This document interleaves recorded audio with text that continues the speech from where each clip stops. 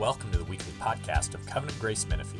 Each week, we gather to better understand the teachings of the Bible and how to live them out in our daily lives. We hope and pray that you're encouraged by this week's message. Let's pray and ask for God's blessing on this.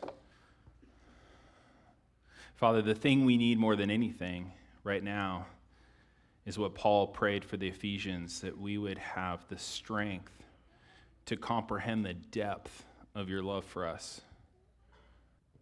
Lord, that's what we need to see. That's what changes everything.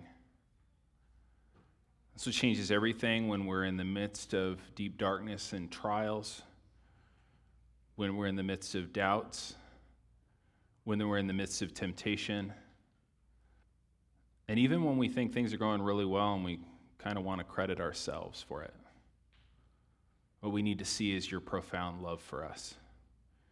And so we pray in this text, where we hear that Jesus is a greater priest, make it real to our hearts, Lord. We don't just need something intellectual to happen here. We need to feel and know and comprehend and be warmed and stirred and made alive by a fresh vision of your love. And so we pray that you would do that. We pray that you would do that for the glory of your Son, Jesus, and for the joy of your people. And all God's people said, amen. So every month it has 5 Sundays. We do what we call a family service, and that's what we're doing right now. And so we have all the kids that are 5 years old and up in with us for service. And one of the reasons to do that is so our children's ministry workers only volunteer once a month. And thank you guys for doing that, by the way. Those of you guys who serve in children's ministry, we appreciate you a ton. As you can see, a huge part of our church are kids. But the other reason is it gives us an opportunity to all be together like this. And by the way, kids, you're welcome in here all the time, just so you know. So I'm actually going to try to sell you on being here instead of children's ministry this morning. And so, if you ask your parents, we could hang out more.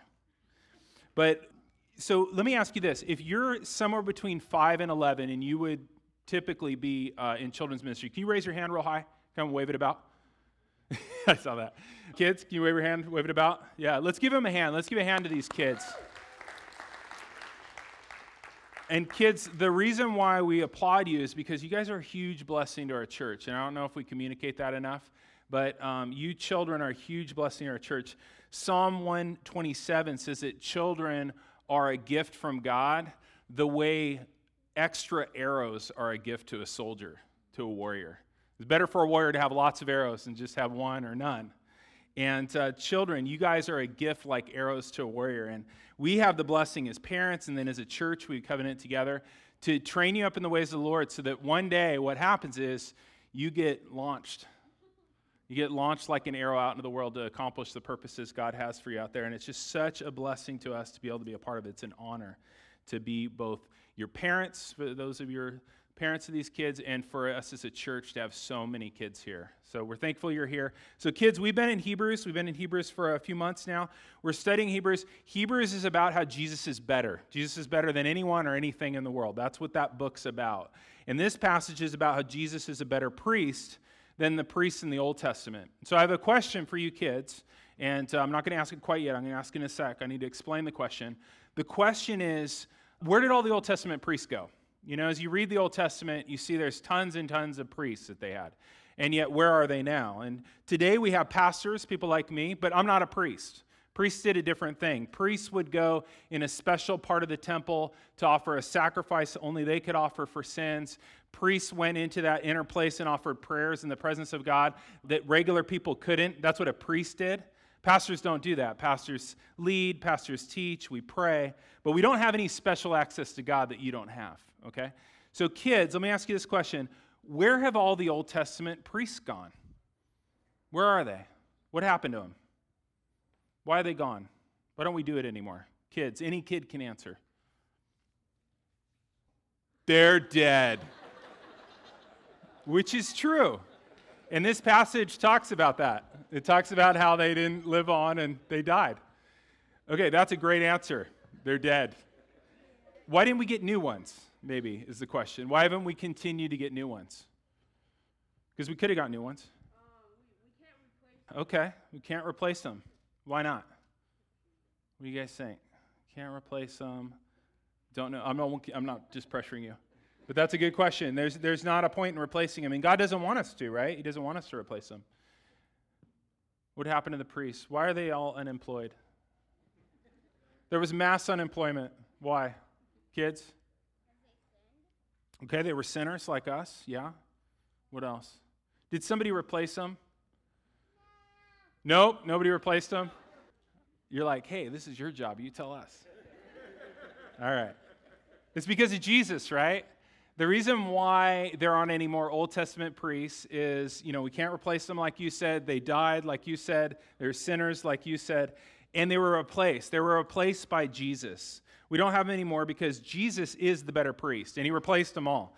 In this passage, Hebrews 7, is about how Jesus is a better priest. He's better in the way he works, we're going to see. He's better in the way he was promised, and he's better in the way he continues. First, Jesus is better in the way he works. Jesus is a better priest because his priesthood actually does work. Not just how it works, but it does work. The priests didn't work. What they were given to do didn't work. Look at verse 11. Now, if perfection had been attainable for the Levitical priests, for under it the people received the law, what further need would there be to have another priest to rise after the order of Melchizedek? Point there is they didn't make people perfect.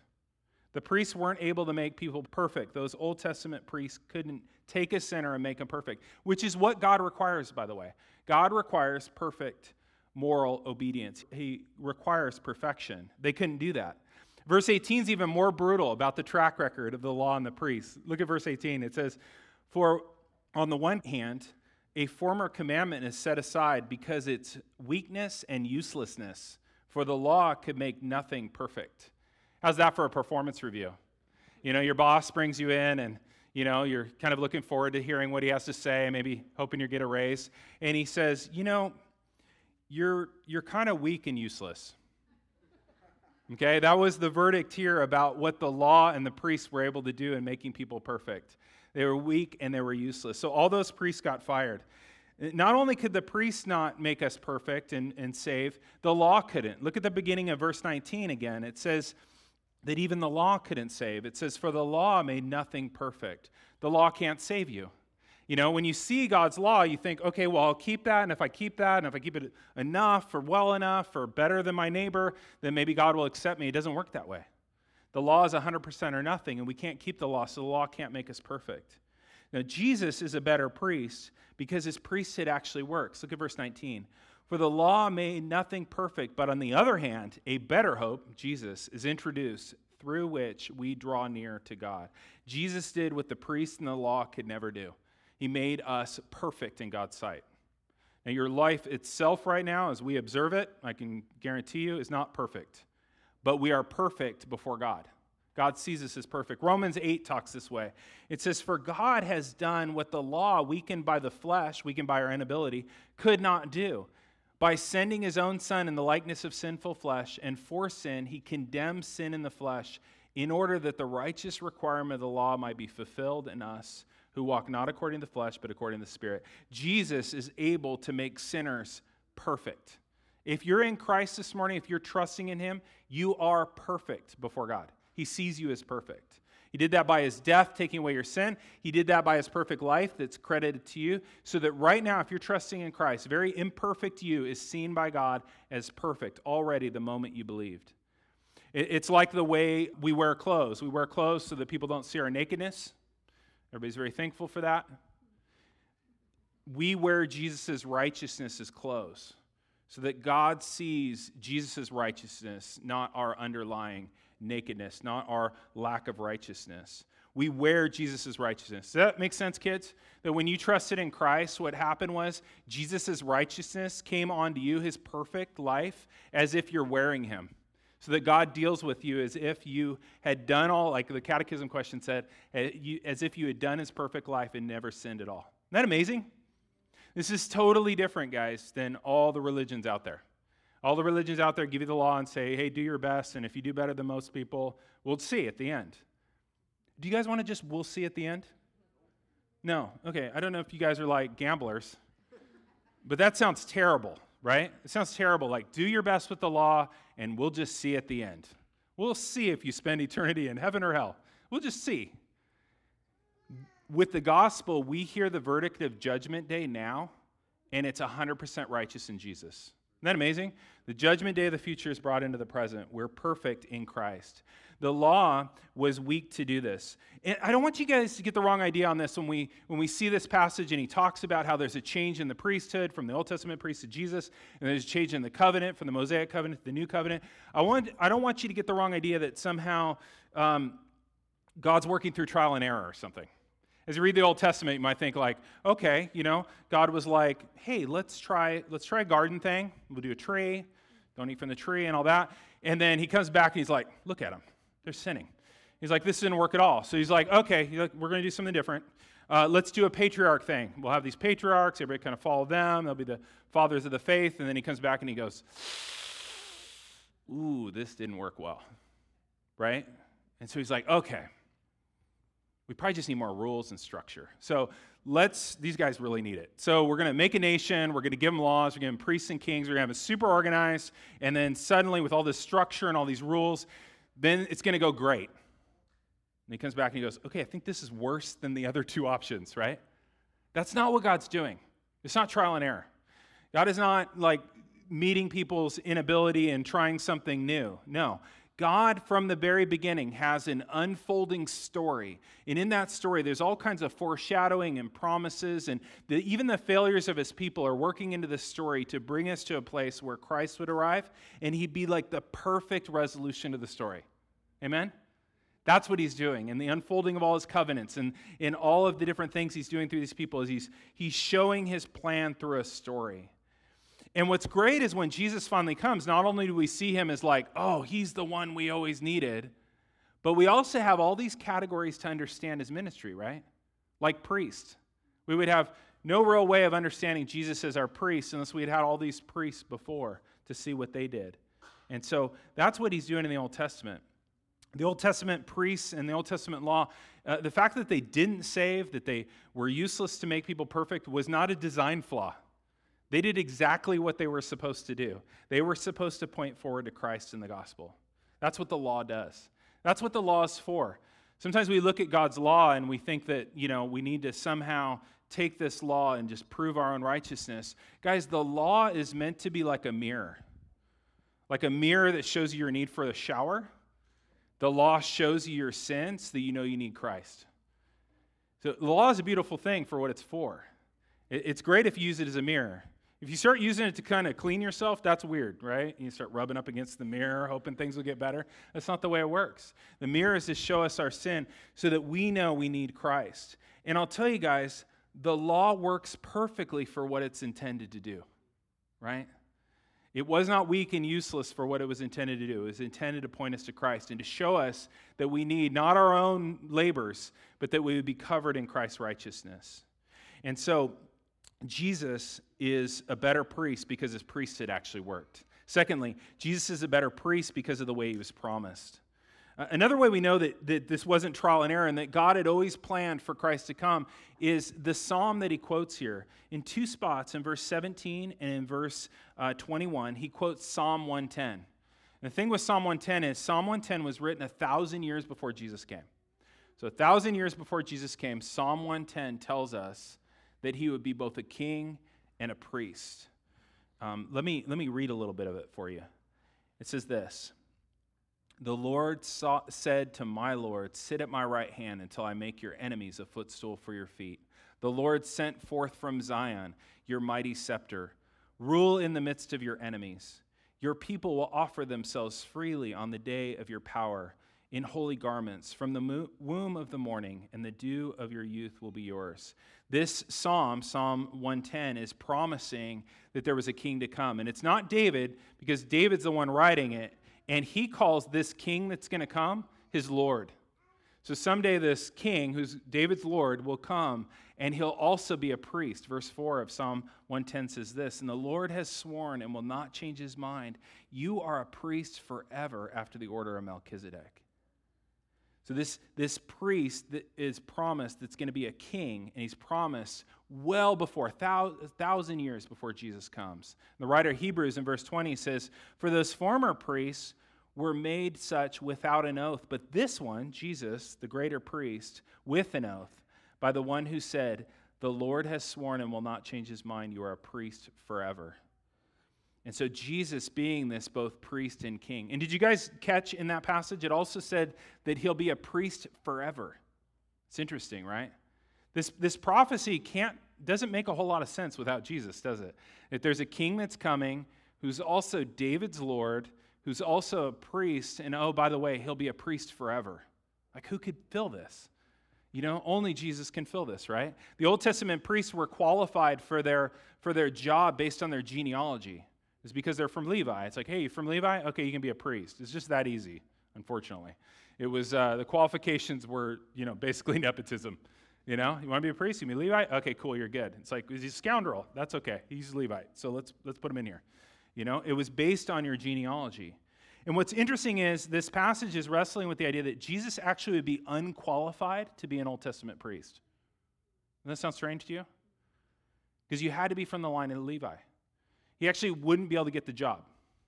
So he shows up. He's like, hey, I'd like to be a priest. They're like, who are you from? I'm from the line of Judah. They're like, nah, can't do it, right? But what the passage is saying is that Jesus actually is qualified for a much more exclusive job posting. He's qualified for a much more exclusive priesthood that was listed in Psalm 110. The qualifications for that job are more strict. It's not just like, are you a Levite? It's, have you been resurrected? Take a look at verse 16.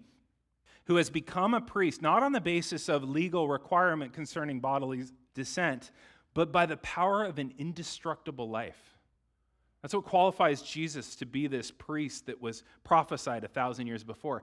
He's qualified not because of his family tree, but because of his resurrection. Isn't that amazing? Think of it this way. So Jesus is talking to an Old Testament priest, and he's like, hey, so how'd you get your job? Old Testament priest is like, well, my dad did it, and my grandpa did it, and his grandpa did it.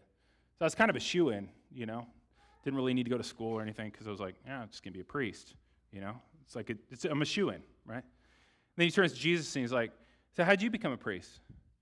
He's like, I was raised from the dead. It's a weird way to start the conversation up. He was raised from the dead. That's what qualified him to be this priest that was prophesied 1,000 years before. Had to be somebody that could continue on forever, and that's Jesus. Which leads to the third way he's a better priest, is that he continues. One of you guys gave the answer to why we don't have Old Testament priests, is that they're dead, okay? That's this part. Jesus continues forever. And that makes Jesus a priesthood of one, because you only need one, because you never need to replace him. Look at verse 23. The former priests were many in number because they were prevented by death from continuing in office. But he, Jesus, holds his priesthood permanently because he continues forever. Jesus, as our priest, continues forever. And so you ask, okay, what's he doing? What's he doing? What's he doing right now? We know what he already did. He came, lived a perfect life, died for us on the cross. That sacrifice makes us right with God. He resurrected, he ascended, he's reigning. But what's he doing as a priest for us right now?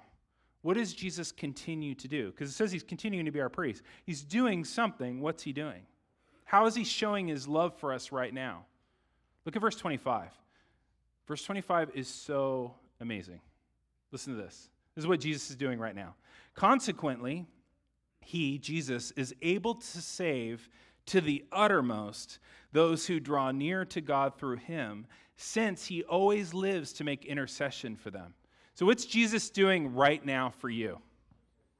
Interceding. What's interceding? Yeah, what is it? Asking on our behalf. What's another word for that? You guys are so shy. The kids aren't, because they're like, they're dead. But you guys are like, I don't know. What's interceding? It's praying, right? It's asking on our behalf. It's praying. Jesus right now prays for you. If you're a Christian this morning, he right now prays for you. That's what the text says. He always lives to make intercession for you. Remember those Old Testament priests, they did two things. They offered a sacrifice for sin, and they went into the Holy of Holies, and they prayed for the people. Jesus, having done the final sacrifice for sin, is now constantly praying to the Father for you. The right hand of the Father, constantly praying for you. If Jesus is your priest this morning, you can be confident he always prays for you. Passage says he lives for it. It says he always lives to make intercession for you. Guys, how encouraging is that? Like, how much courage does that deserve? So, okay, here's the deal. I brought out the big guns, okay? Jesus prays for you. And I'm just wondering, how much courage, I'm not saying how much courage is it giving you, how much does it deserve? A ton, right? I mean, Jesus prays for you. I mean, we have people in our lives that'll say, hey, I pray for you every day. And what's your response when somebody says, I pray for you every day? What do you say?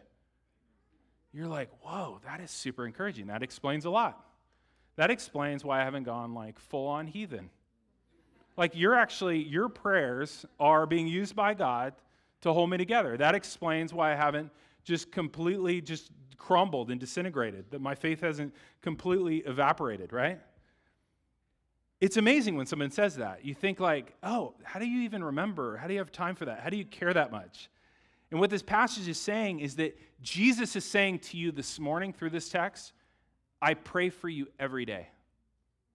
And you're like, whoa, right? It's like, you got so much going on. You pray for me. He prays for us, guys. This is very personal. I think that's one of the benefits of this passage is it shows us how personal the gospel is. Because sometimes we can think kind of mechanistically and impersonally about the gospel. It's like the gospel is this offer. It's an offer to everyone. I took it. Now I'm getting the benefits. I signed up. I got it. I'm getting the benefits. It's like very mechanistic, very impersonal. Guys, there's nothing impersonal about this. He prays for you. Actually, there's nothing impersonal about the gospel. As the gospel says that God the Father chose you to be his kid before he made the world, Ephesians 1:4. You realize that? That's very personal. He thought of you. He chose you by name before he made the world. The Father did. That's Ephesians 1:4. The gospel also says that Jesus gave himself on the cross very particularly for you. He thought of you. Just like a husband loves and offers himself to his wife, Ephesians 5:25. Isn't that amazing? He thought of you. Jesus was not on the cross suffering, going like, man, I hope this helps somebody someday out there somewhere. He thought of you in particular. And as he thought of you in particular and paid the debt for your sin, he counted the nails and the thorns to be worth it as he thought about you. Isn't that amazing? It's personal, guys. It's so personal. And then at some point in your life, the Spirit got involved, right? And he came and he opened your heart to believe the message of the gospel. Father chose you in eternity past before he made the world. He sends the Son to die for your sins. And then at some point, he looks at the Holy Spirit, the Father does, and he says, get him. And he went and he opened your heart to believe the gospel. Just like in Acts 16, when it says that the Lord opened Lydia's heart to believe.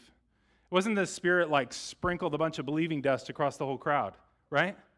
The Spirit came in and opened the heart of Lydia to believe. And he did that for you if you're a Christian. And he might be doing it for you right now. You might be like, this, all of a sudden, all seems really real to me. It is, by the way. It's totally real. You can have Jesus. You just take him today. You just trust in him. And then all this stuff I just told you, all this stuff is true of you. God is very personal in coming to us and in saving us and in sending Christ for us. And now Jesus is very, very personally loving you by praying for you every day. Look at verse 25. Consequently, Jesus is able to save to the utmost, love that word, those who draw near to God through him, since he always lives to make intercession for them. This morning, guys, you have to hear, because it's 100% true if you're a Christian, Jesus is saying to you this morning, I pray for you every day. I pray for you every day. Guys, I'll ask you again, how much courage does that deserve? That truth? A ton. A lot. Way more than we have, And I don't say that to make you feel guilty. I just say that to say, let's meditate on this and just see the Spirit give us more and more of that. I think he's doing it right now. Listen to what Robert Murray McCheyne said about Jesus praying for us. He said this. He lived in the 1800s. He only lived to be like 30. He died of tuberculosis. Amazing guy. Robert Murray McCheyne. He said, if I could hear Christ praying for me in the next room, I would not fear a million enemies. Right? Wouldn't that be amazing? If I could hear Christ praying for me in the next room, you'd be like, hey, you know what? Everything's going to be fine, I think. Jesus gets what he prays for. I think this is going to be just fine. I think all these things I'm worried about will be just fine. If I could hear Christ praying for me in the next room, I would not fear a million enemies. But then he says this, yet distance makes no difference. He is praying for me. And do you guys see the causal connection in verse 25? Consequently, he is able to save to the uttermost those who draw near to God through him. And then the word since, he always lives to make intercession for them. Jesus' intercession for you is the reason you're still with him. Jesus' intercession for you is the reason you're still with him. Jesus' prayers are the reason your faith doesn't fail. Jesus' prayers for you are the reason you keep believing, the reason you keep returning. Because, guys, there's a lot of corrosive forces on your faith. I don't know if you guys even realize this. So John says it's the world, the flesh, and the devil, right?